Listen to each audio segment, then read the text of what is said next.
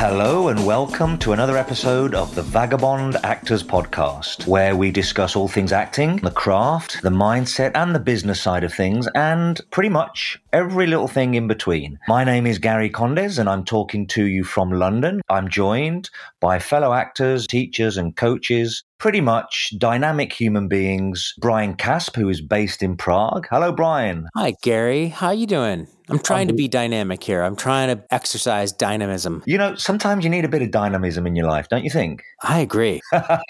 And also, we have Andrea Helen, who is no doubt being dynamic all the way over in Mallorca, Spain. Hello, Andrea. Hi, guys. Yeah, lots of dynamism happening here. Absolutely. Good. It has something to do with spring, right? Yes, it does. I think you're right there. I don't know what's happening where you guys are, but the buds are starting to appear. There's some decent sunshine happening, although it's still pretty fresh. So all the signs are very spring-like and dynamic. Oh, I love it.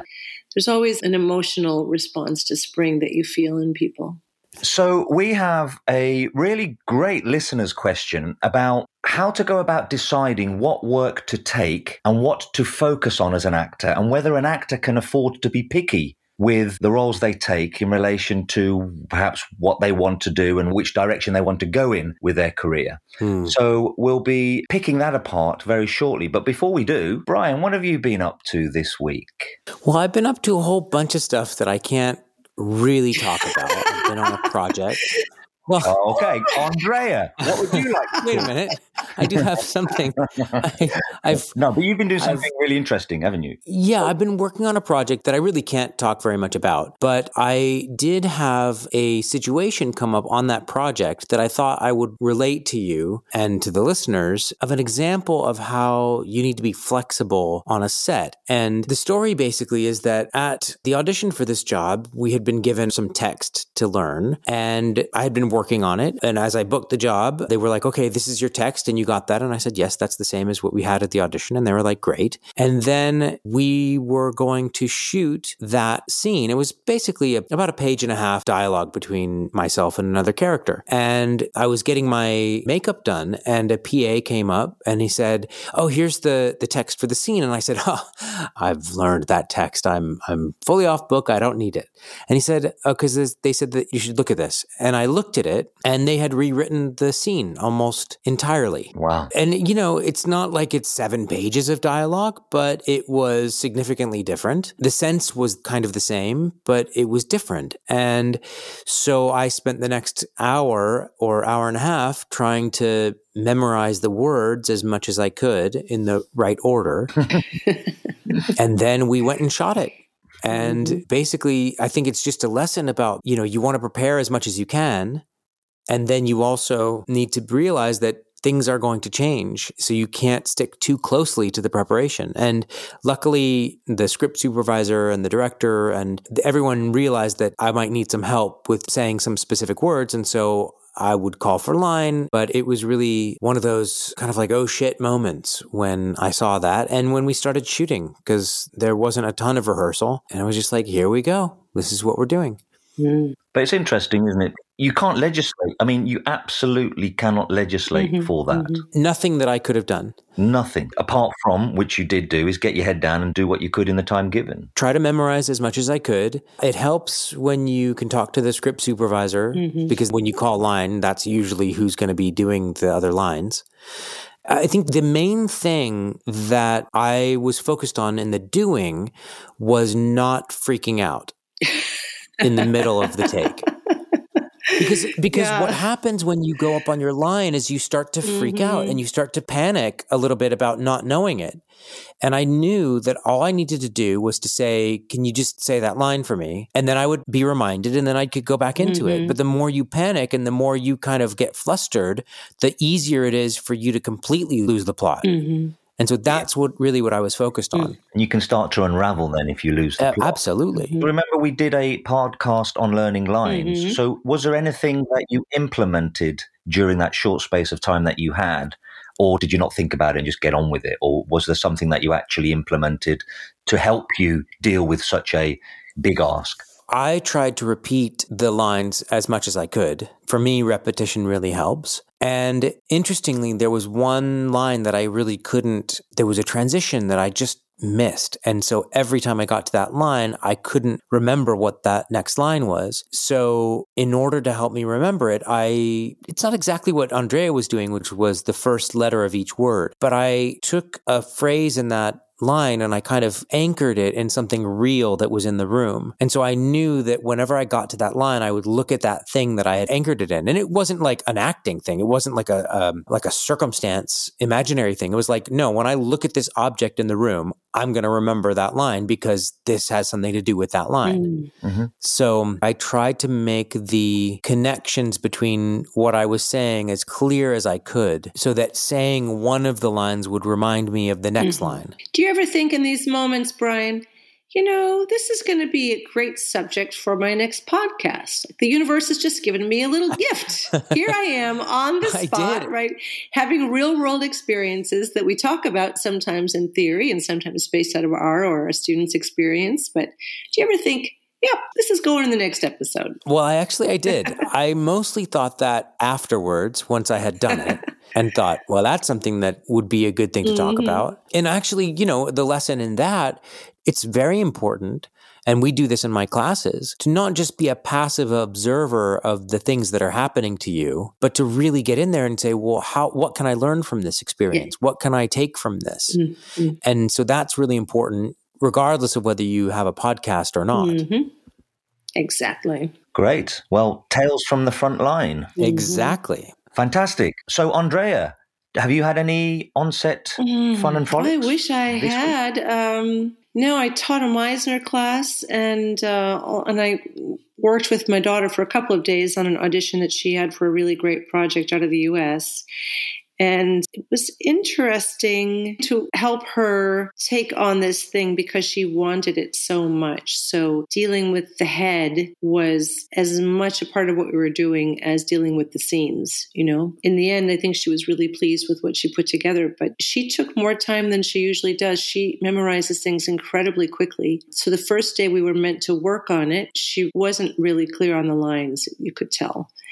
So we took some more time and spread it out. And luckily we were given a good amount of heads up on this audition. But, sometimes as we've talked about, you just have 24, 48 hours. And if she'd been in that situation, I think she never could have produced something that she would have been happy with. She would have been so focused on how it could change her life, what it means to her, how much she wants the job, how excited she is about it, and never really leaving room to put all of that aside and then get into the scene. So it was an interesting time that we had together. In the end, I was very proud of her. So you're talking with her about the realities of not getting a job or wanting it really badly, or the expectation of what the job is going to be is different from what it actually might be. So how are you preparing her for crushing disappointment? I guess.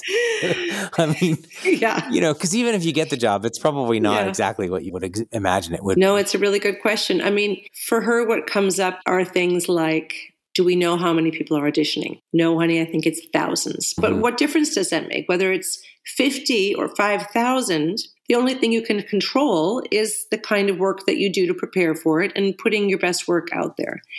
So hearing the concerns, letting her voice the fears and the anxieties about it, letting her dream about the possibilities, but always gently bringing back to, okay, honey, this is what our plan is for today. So let's really do this. I'm really trying to watch her very closely and give her support, but also sometimes a little kick in the backside. And in the Meisner class, I'm always interested to see this meeting point of emotional life and then clarity, because it seems like when we are working with actors in a big emotional space, no matter which emotional direction they're working in, sometimes it almost seems like there's this big cloud of dust that gets kicked up. And so it takes skill and craft to be able to keep focused on the thing you need to be focused on in that moment and in that section and in that scene.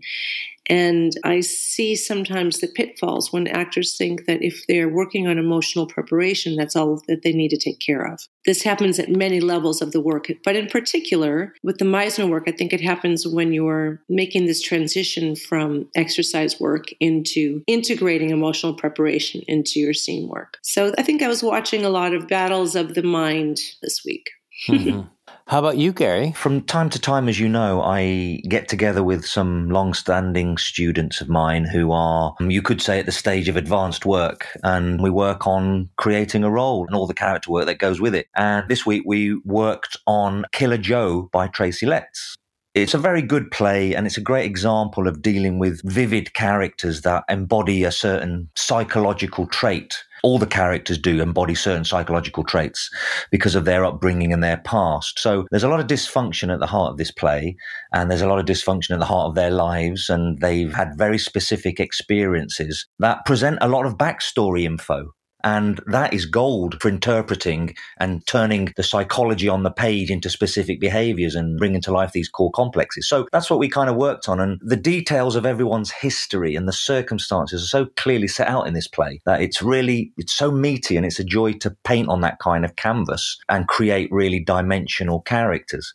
So that's what I've been doing, really, character work with dysfunctional characters, and really focusing on this skill of picking up their psychology and understanding what that translates to. It's a bit of a recommendation too, but it's what I've been working on. And if anyone wants to do vivid character work and examine characters in this way, then this plays very fertile. Yeah, Tracy Letts, he never backs away, does he, from difficult characters? No. He's Osage County is one I mentioned a while back in a podcast, and he's one of my favorite American playwrights, or at least modern American playwrights, because, he doesn't hold back. Yeah. It's really gutsy, and he doesn't shy away from unflattering parts of the human psyche. Those are the most fun parts to play, though. You know? Absolutely. That's part of it, and that's why I chose it, because they're juicy, You have to expand out into this, and you have to jump around and splash about. There's nothing sort of ordinary about these characters. Whether you put on the Texan accent or not is another thing, but it's like, I'm dealing with a lot of English actors here, but like you say, it's totally play. Everything that you have to adopt in this is play.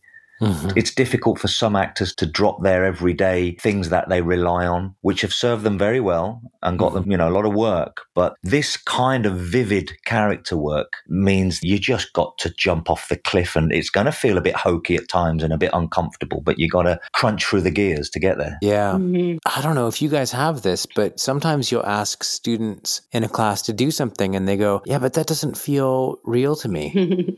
And there is something to be said for feeling real, but there's also something to be said for exploring behaviors that are outside of your comfort zone and making those more comfortable. Yeah. Well, Brian, when they say that, what do you think they mean by real? I think they mean it doesn't feel like me, and we're supposed to be natural. And that's not how I would naturally react. Yeah. It's very interesting you just bring this up, because I talked about this in my class today about truth. But someone asked me, how do I measure the truth of what I see in some of the homework that I'm marking, or at least feeding back on? You bring up two words there, which I often use, natural and real. To me, natural doesn't mean real. Actors often try and be natural, which is exactly what you just said, Brian. And that doesn't necessarily mean it's real for this particular type of role. Right. For me, the difference between natural and real is alive and dead. Real is alive. There's lots of different kinds of real. How do you measure it? And natural, I often find actors are being natural, or at least they're saying, I'm trying to be natural. It feels real to them because they are working in a bandwidth of habit and behavior that is their everyday bandwidth. It's comfortable. We were talking about what is truth and how do you measure it? Well, if you look at a film like Grand Budapest Hotel, at heart, it's a farce. Really. And if you look at Ralph Fiennes in that, and the sort of tempo and the rhythm that Wes Anderson gets him to work at, and the sort of almost heightened, stylized way of doing certain things, that's certainly truthful within that world. And at no point do I think he's being fake or pushing it. Definitely, he seems natural in that reality. But again, what's true in Grand Budapest Hotel is not necessarily true in, State of Grace with Sean Penn and Gary Oldman, or some very gritty naturalistic drama, whatever that means. Yeah, or Schindler's List. Or Schindler's List, yeah. That's a totally different reality, Yeah, it's a fascinating conversation, and I think it can't be covered in a short space of time because...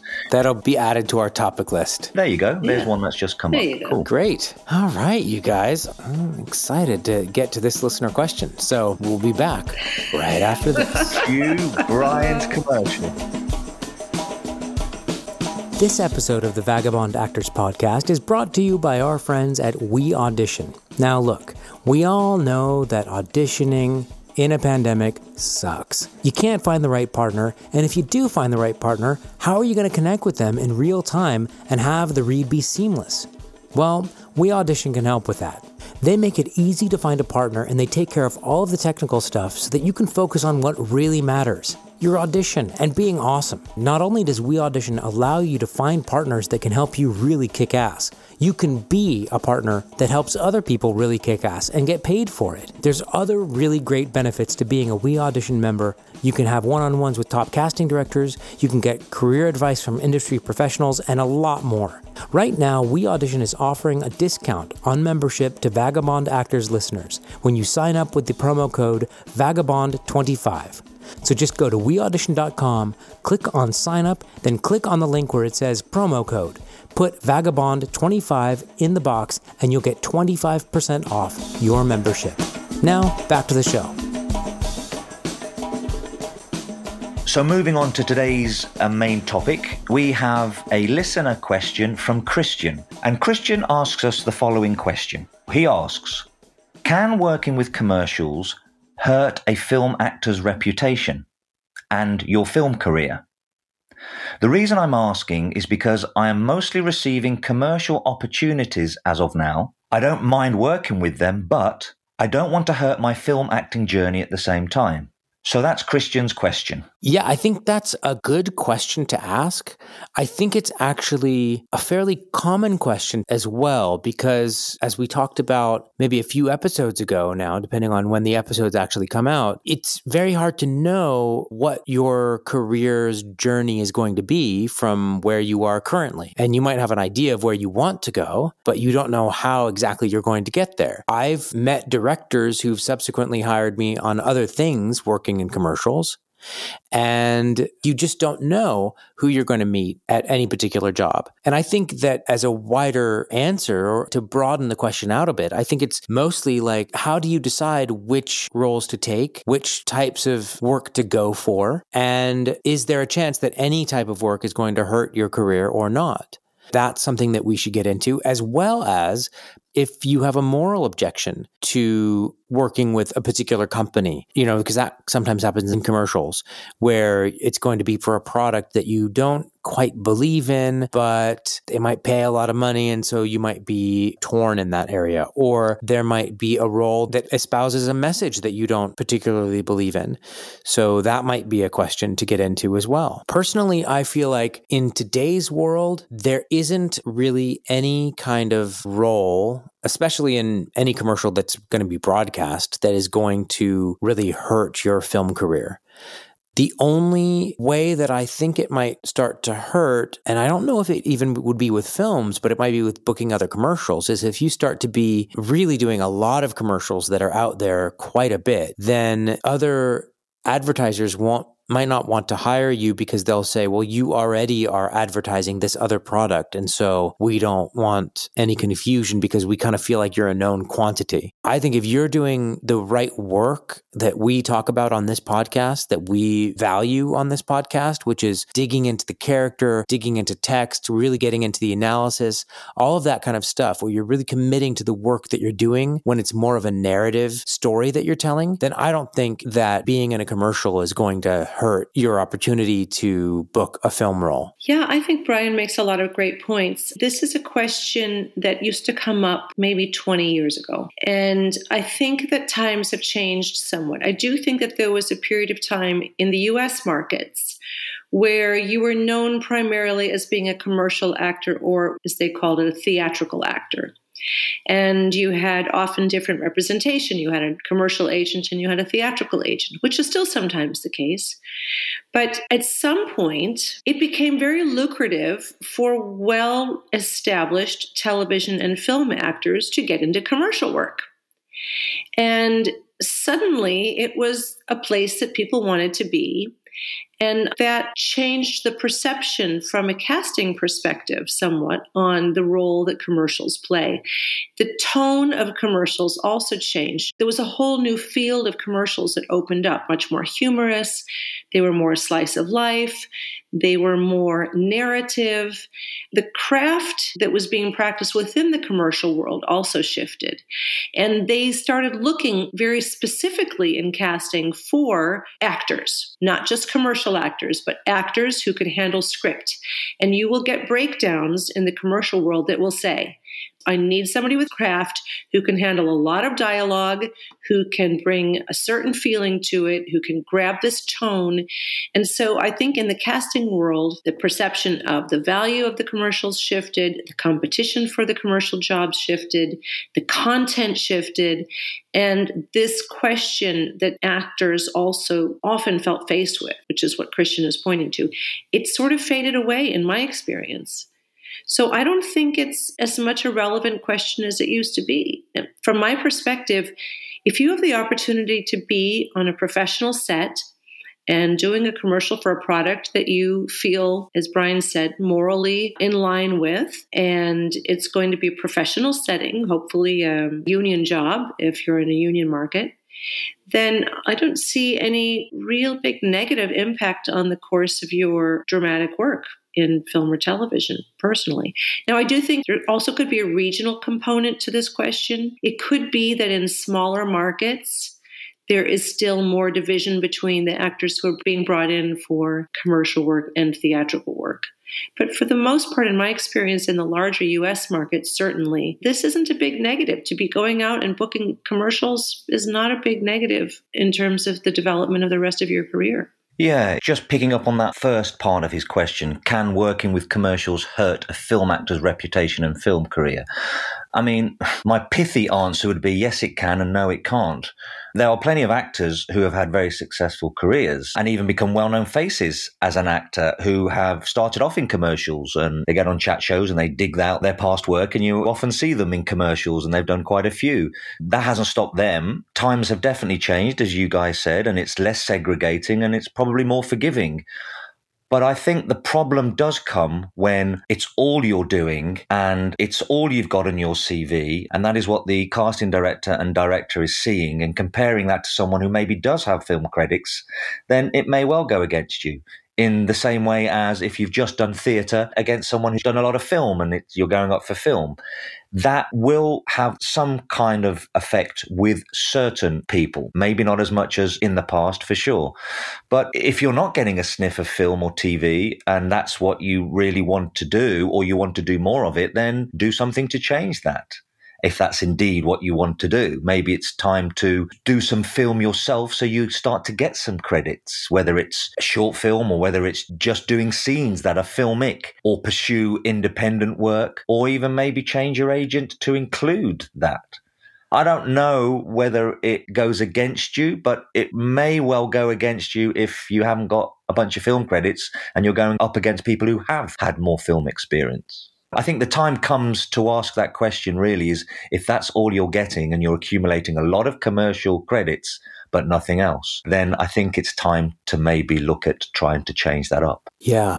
Two things came up for me listening to you guys talk about this. One of them is that if it's a choice between working a day job and earning your living from doing commercials, I would say do the commercials. They're going to pay you much more than you would get for a lot less time spent at work than a typical day job will. And that will leave you a lot more time to practice your craft, to get your materials ready, to work on your own films, to do all of that kind of work that Gary was talking about. When I moved to Prague, I was thinking the best case scenario for me would be to have my day job be commercials and then to sprinkle that with other types of work, like doing the theater performances that I wanted to do, or being in a film or a TV show here and there. If you're booking, let's say, 24 commercials a year, which is an incredibly high amount, then you might want to scale that back. And if your ambition is to become a film or TV actor, then maybe turn down every other commercial so that you can live off of it while you are pursuing your film acting career. The other thing that I wanted to say was that, like, if you're working so much that you have a choice between doing a commercial or doing a film, and your ambition is to do film, then do the film. That seems like an easy choice. I think it's a common question to worry about which type of work you're getting before you have the volume of work where you really need to choose. And so just be aware of that. So maybe you don't need to choose right now and just take the work that you're getting, because as Andrea said, work is work, and being on a professional set is very important.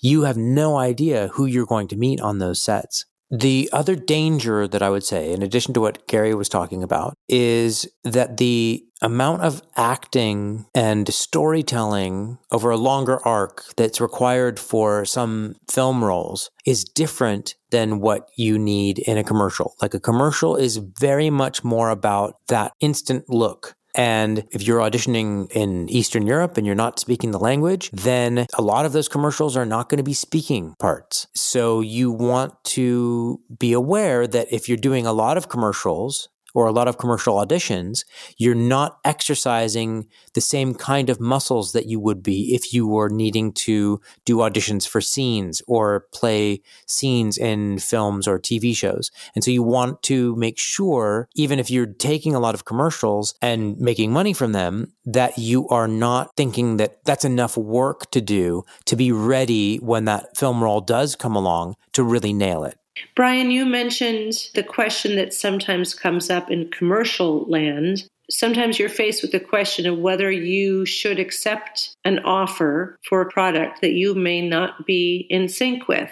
Have you faced this yourself, and do you have any words of advice about this? The first big commercial that I did that actually launched me into a financial place that I didn't have to really worry week to week about money was a commercial for a cigarette company. And I thought about it, and then I really do generally come down on the side of, like, they're going to have to cast someone. I could use the money, so I can do it.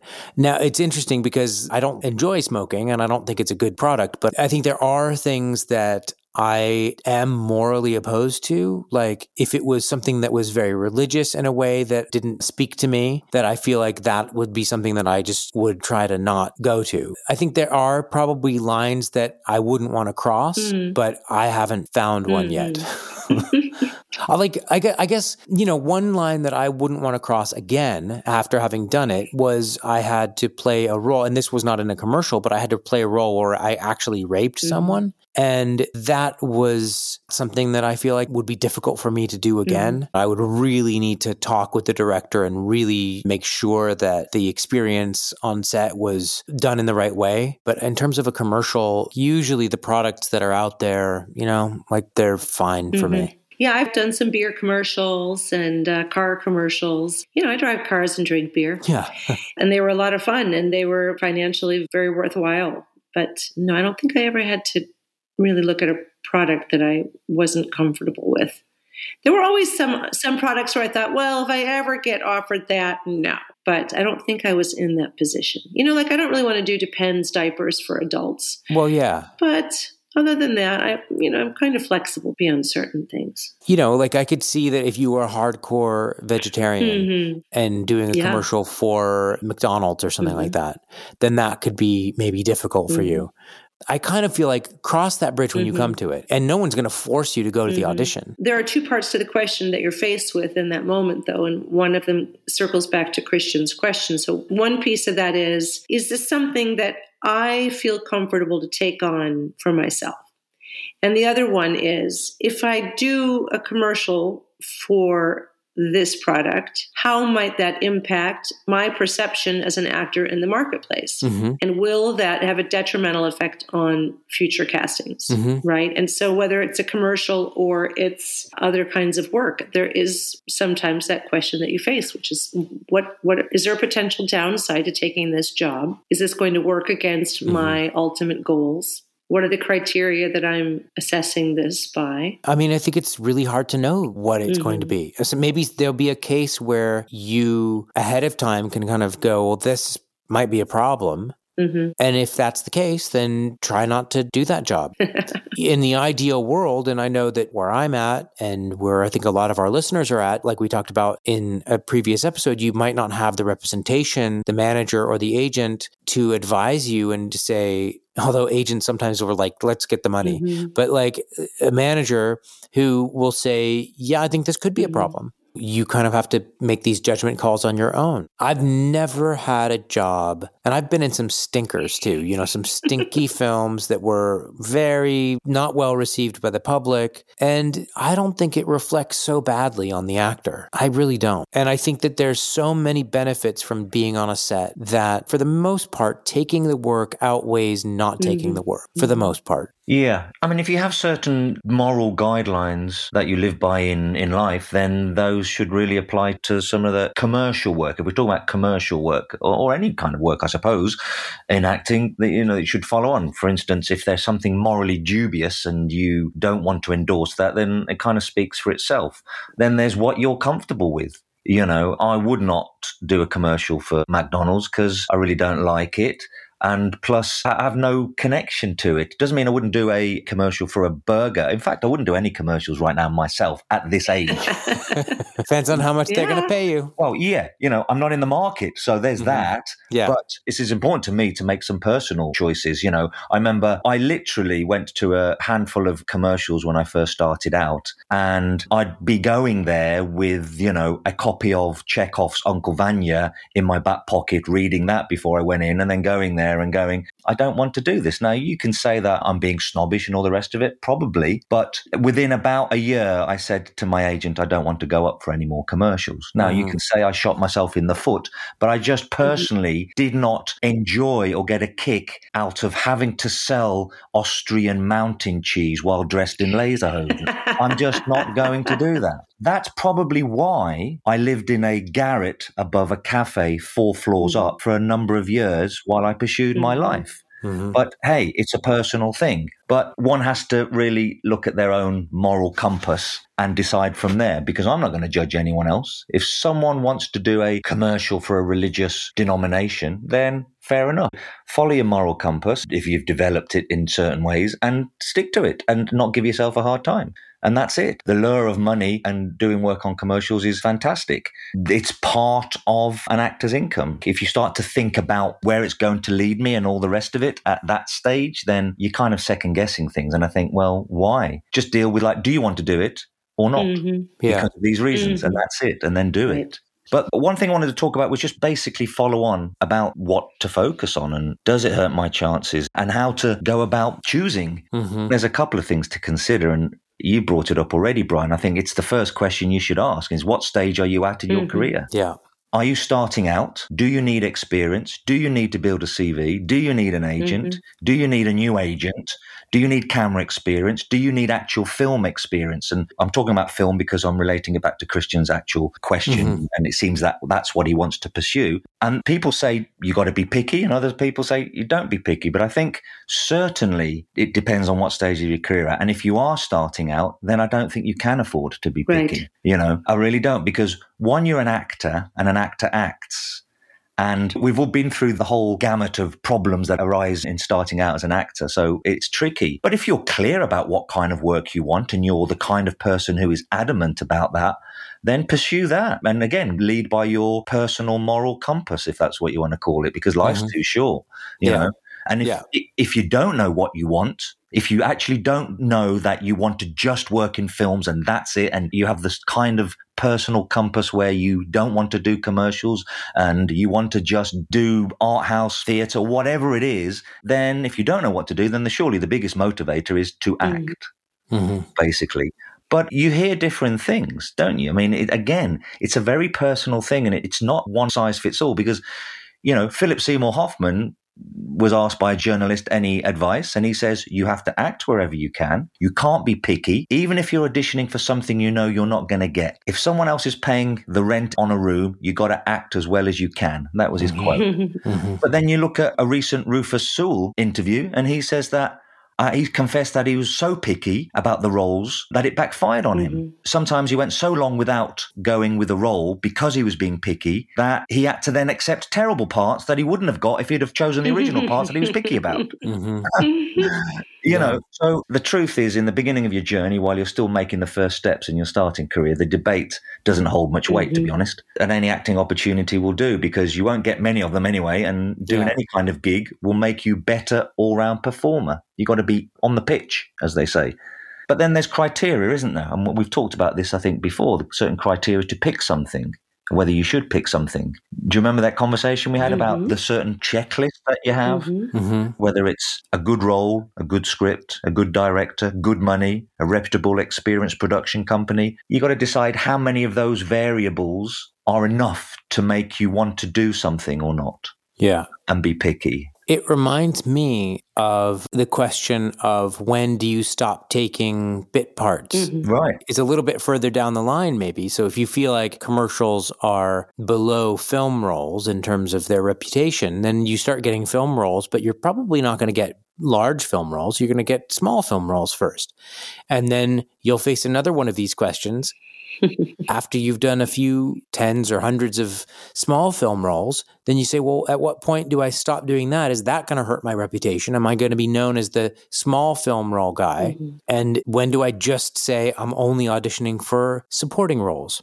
Yeah. It's kind of never ending, like a lot of things in the business, where you kind of face these decisions and everything is kind of murky. Yeah. It's a tricky one, like you say. It really is. And it's, like you say, never ending. It's kind of twist or bust, isn't it? It can be. I get a lot of clients in my coaching who are doing exactly that. They've got to a certain stage. Let's say they've been playing supporting or lead roles in independent movies. Yeah. And I said, I'm not going to do that so that I can move into the bigger blockbusters or big commercial movies, maybe lesser roles, small parts or small supporting roles, not as big as they were in the independent market, but we've stepped up a market. Yeah. And some of it's worked and some of it hasn't. And they're like, not working. Yeah. There's no guarantee, is there? That's a really tricky one. I don't know what the right answer is. A casting director that's here in Prague that I hope to have on the podcast soon, because I asked her about that. When do you stop taking this level of role and start to only take the next level up? And her advice was, if you don't have time to do the smaller roles because you're so busy doing the larger roles, then that's when you should stop. And that kind of takes care of itself. Right. Does that make sense? It's kind of actually happening organically, where the decision is made for you rather than you making the decision in advance. Right. And you're basically just putting your head down, doing the work, doing the opportunities, saying yes, as we talked about in previous podcast, saying yes to the opportunities that are right in front of you, and then it'll work itself out. I think that's pretty much where I come down on this question, is basically say yes to as much as you can. What we mostly are coming down on in this podcast is the internal question of whether I should accept it based on my own values or my own morals or my own sense of what I want to do. No matter what point you're at in your career, that's always a valid point. But I think Right. But it's not going to be from the external side. Exactly. And so while there used to be a bigger conversation around the value of commercials on the actor's sort of, pedigree, I think that's changed a lot. And there are, as we've said, there are too many positive opportunities that can come from saying yes to the work, right? Absolutely. Unless you really do begrudge, the money might be good, but if you're the type of person who's getting commercials and actually begrudges that, step aside, let somebody else take it then. You know? Well, yeah. Right? But I mean, if you really don't want to do it and you want to do film, but you're not doing film, then go and do film. Right. But that's that internal choice. Yeah. So the question is, if there's an external consequence to doing this work, I would say no. Maybe in one case in 100 or one case in 1,000, there's going to be some external consequence to taking one particular job that is negative. But I think most of what we're saying is, if you want to do it, do it. If you want to do it for the money only and you don't care about the work itself, that's fine. Nobody's going to judge you for that. If you don't want to do it because you want to do some other kind of work or because you feel like any particular job is not in line with your values, then don't do it. Nobody's forcing you to do that. And there might be consequences to not taking a job, and there might be consequences that you find to taking a job, but they're probably going to be internal and not external. Mm-hmm. A real problem is the fact that one needs to work, and in acting, the work is spread over many sort of genres and types of things that one can do, whether it's voiceover, commercial, theatre, TV, film. Of course, it's all one in one sense. Mm-hmm. But because there are a fair few branches of acting that one can make a living from, and if you are covering all bases, then you've got a better chance. The pressure, in fact, is, well, I don't really want to do commercials, but I might get one every now and again, and it's kind of the lottery type of syndrome, and that will help me make some money. So I'll keep doing it, even though I'm unhappy about it. That's the pressure, isn't it? Which is a real pressure, and it's totally understandable that you're going to stay in the lottery as much as possible, or the widest amount of lottery that you've got. Yeah. But again, if it's making you unhappy and you know that your drive is to make films or be in films or to be around films, then do something that takes the place of commercials and pursue the films. Yeah. If that's truly what makes you happy. But it's difficult, really is, because there are income options in other places that are attractive and also are easy to go along with. Yeah. I basically said that I won't be auditioning for featured extra parts. Yeah. And I think I've earned it. But even if the money is fairly good, even if the money is the same, I would much rather be playing a part rather than being a featured extra. Right. And that's an internal choice. And it might lead to me working less. It probably will, probably has. But that's something that I don't want to do because I don't like the feeling of standing around on set, really not contributing in any individual way to the product. Mm-hmm. Yeah. I want to be on set and I want to be important. To be honest, I want what I get it. When I'm in a scene, I want to move into parts where I am important in that scene. Early on it's quantity over quality, and then later on it's quality over quantity. Right. Or the Holy Grail, quality and quantity. Right, exactly. But I'm in a position financially where I don't need to take those roles and I'll be fine. But if I wasn't and I was like, well, I really want to be on sets, then I probably would take those roles. And I have taken those roles. Yeah. And that's a decision that I've made. And like we talked about it at the beginning, be voracious and take as much as you can, do as much as you can. And I always come back to that you're going to meet so many people doing that you have no idea where your path goes, really. Yeah. Don't be choosy to start with so you can probably be able to be choosy later on. Yes, exactly. If it all works out. Hopefully it will. Yeah. And if not, you could use the time in a commercial to write your own stuff. So there you go. There you go. Fantastic. I think that has hopefully answered Christian's question. If not, come back to us, Christian, with a postscript and we'll pick it up. But let's get on to our final part of the episode where we offer up a top tip, some work of art or play or film or TV or piece of music that has made an impression on us this week. So, Andrea. Yeah, nothing terribly highbrow from me this week, but there is a film that I think came out a few years ago called The 100-Foot Journey with Helen Mirren, and I think it's available on Netflix right now. And it was recommended to me by a friend who's a professional baker.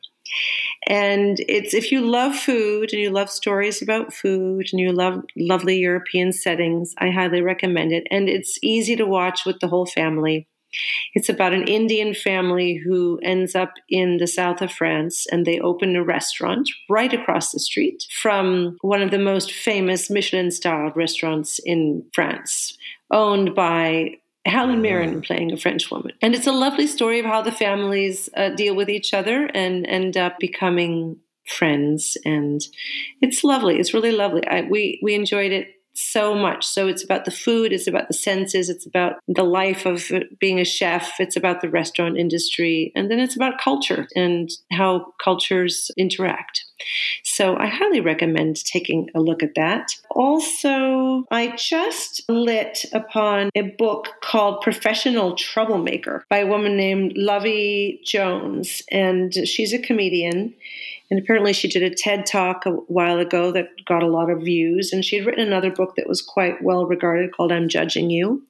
And so now she's come out with this. And I was just hearing an interview with her on a podcast. And I thought, I need to get this. It's really about fear and combating fear and saying yes to yourself. So I'm just starting it. And I will have a report for you on our next podcast. Great. Cool. Brian, what have you seen or heard? I'm continuing my Chinese journey. I have continued to work on my Chinese with Duolingo, and I have been watching some very interesting Chinese movies on Netflix, which I've been liking them very much. One is called The Yin Yang Master, and one was called Double World. And they are historical fantasy movies with magic and, heroes and heroines and evil people and serpents. And I understand maybe 2 or 3 words of it. I mean, there's subtitles, obviously, but I'm catching a few words. I can understand the word 3 when I hear it in Chinese, and you or we and I sometimes. So, I'm on the road to my fluency in Mandarin. Exactly. What about yourself, Gary? Well, we were hunting for a TV series to watch together, me and my other half, because we hadn't for a while, and we've kind of gone our separate ways. And I've been involving myself in art house European movies, and she's been getting involved in romantic films. And it's like, okay, we better come back together at some point. We've had a bit of a holiday, and we got into, which I was skeptical about, I'll admit, Big Little Lies. Oh, yes. I knew nothing about it, in my defense, being skeptical, but I have to say it was fantastic. So my tip is Big Little Lies with Laura Dern, Reese Witherspoon, Nicole Kidman, and Shailene Woodley. It's 2 seasons so far, and it's it's about the apparently perfect lives of these upper class mothers, and their kids go to this very sort of prestigious school, elementary school, and all these lives are shattered when a murder takes place in their idyllic town, and it unravels a real can of worms. And it's a really smart take on the whodunit. The form it's held within, it's really clever, because the big thing that a lot of series might keep under wraps, it just comes out with, it's like, we know that there's been a murder. This is not really a spoiler because it happens in the first episode. But then it's really clever how everyone's lives goes on against the backdrop of this murder, and all the gossip surrounding it, and all the bitchiness, and all the appropriate tension, and the red herrings, and the relationships that go on. And it's really good, really sort of engrossing. And, I love Laura Dern anyway, and she plays this high-powered businesswoman who, there are a few times where she pushes her performance a little bit over, but because of that, everything else just hits at this sort of high level. She's no wallflower, this character, and I love her in it, and I love all the others, Reese Witherspoon, Nicole Kidman, and it's, and even Meryl Streep comes in for the second series as Nicole's mother-in-law. They're all on top-notch form. Yeah. So you watched both seasons, Gary? Both seasons, yes. Yeah. So one of my dearest friends is the DP on the second season. Cool. And he had so many wonderful stories about working. The second season takes, in a way, a more intimate and more focused look at these characters whom we've come to know in the first season. And that's how he works. He worked on Transparent and other projects with Joey Soloway. And he's very, very intuitive as a DP. And he told a story. I was like, okay, just give me one Meryl story, Jim. He said she's just so skilled in her craft and also in the technical aspects of it. He said, we were shooting this scene with Nicole Kidman, and they were across the kitchen island. And the way we needed to have each of them move was this real dance. And it was all in the timing of how I was going to be following each of them. And we did it a couple times through, and we were still trying to fine tune the movements. And then we did a take, and Meryl, just without it all moving out of the scene that she was in, she just sort of off camera lightly touched his elbow so that he could intuitively feel her and feel her pace as she moved. And she was just with one finger on his elbow, his guide, as the cameraman, and they just sort of slid into the movement. And he said it was perfect. He had nothing but praise for the performances of all of those actresses in the show. It was really, And, the therapist that Nicole visits, also really, really skilled work by that actress. And there's some really great stuff. I also highly recommend it. Yeah. Yeah, it's a great collection of characters and actors playing great characters in a really well constructed female-led TV series. But there's an interesting, talking about Meryl Streep, there's an interesting pushback that happened against the director on it. I read a bit about it. Andrea Arnold is a British director who's actually fantastic. She's done Fish Tank and a number of really gritty British movies. And there was a thing happened between Meryl Streep and her. I think it was fine, but it was very open. And Meryl Streep pushed back on the notes from the director about the interpretation of the character. And apparently Meryl Streep wouldn't entertain any comments that insinuated that her character was a villain. Because I think the director was wanting her character to, in result-orientated way that directors can talk, saying, I think there's a note here that we need to make her a bit more evil. And Streep allegedly responded, that's none of your business. Which, when you're Meryl Streep, you can say that. Yeah. Apparently she did not act rudely, and she was adamant about protecting her character. And this whole thing about humanizing it and rather making it a villain. Whether we as observers don't like it and judge her for it, the actress was playing it for a real necessity. Yeah. Just in the same way she plays the woman in Devil Wears Prada, she's not a bitch. She is someone who will protect her company and want the best from her clientele. And that's what makes her apparently act in certain ways that to us might appear to be bitch. I love it. So, yeah. Good stuff. So Big Little Lies is my tip for this week. Great. Well, we, as always, want to hear what you guys out there in Vagabond Actorland have to say. We've gone on a nice run of having lots of listener questions come in. Let's keep it up. If you guys have things that you're wondering about or topics that might have come up in your work that you want us to think about and talk about on the podcast, definitely get in touch. You can get in touch with us either on Instagram or Twitter or Facebook at Vagabond Actors. And we would love to hear from you and hear how you guys are doing. It's always nice for listeners to check in. And if you want to get in touch with us as individuals, you can get in touch with me at Brian Casp on Twitter and Instagram. And if you want to get in touch with Gary Condes, Gary, how can people get in touch with you? People can get in touch with Gary Condes on Twitter, Instagram, or Facebook at Gary Condes, or drop me a line on my website, garycondes.com. I'd love to hear from you. And Andrea, how about you? I am on Instagram at Andrea Helene 3 and on Twitter at Andrea_Helene. Awesome. Until next week, when we're coming out with some other exciting episode, we want you to stay creative, stay healthy, and stay in touch. Thanks very much, guys. Thank you. Thanks, everyone. Take care.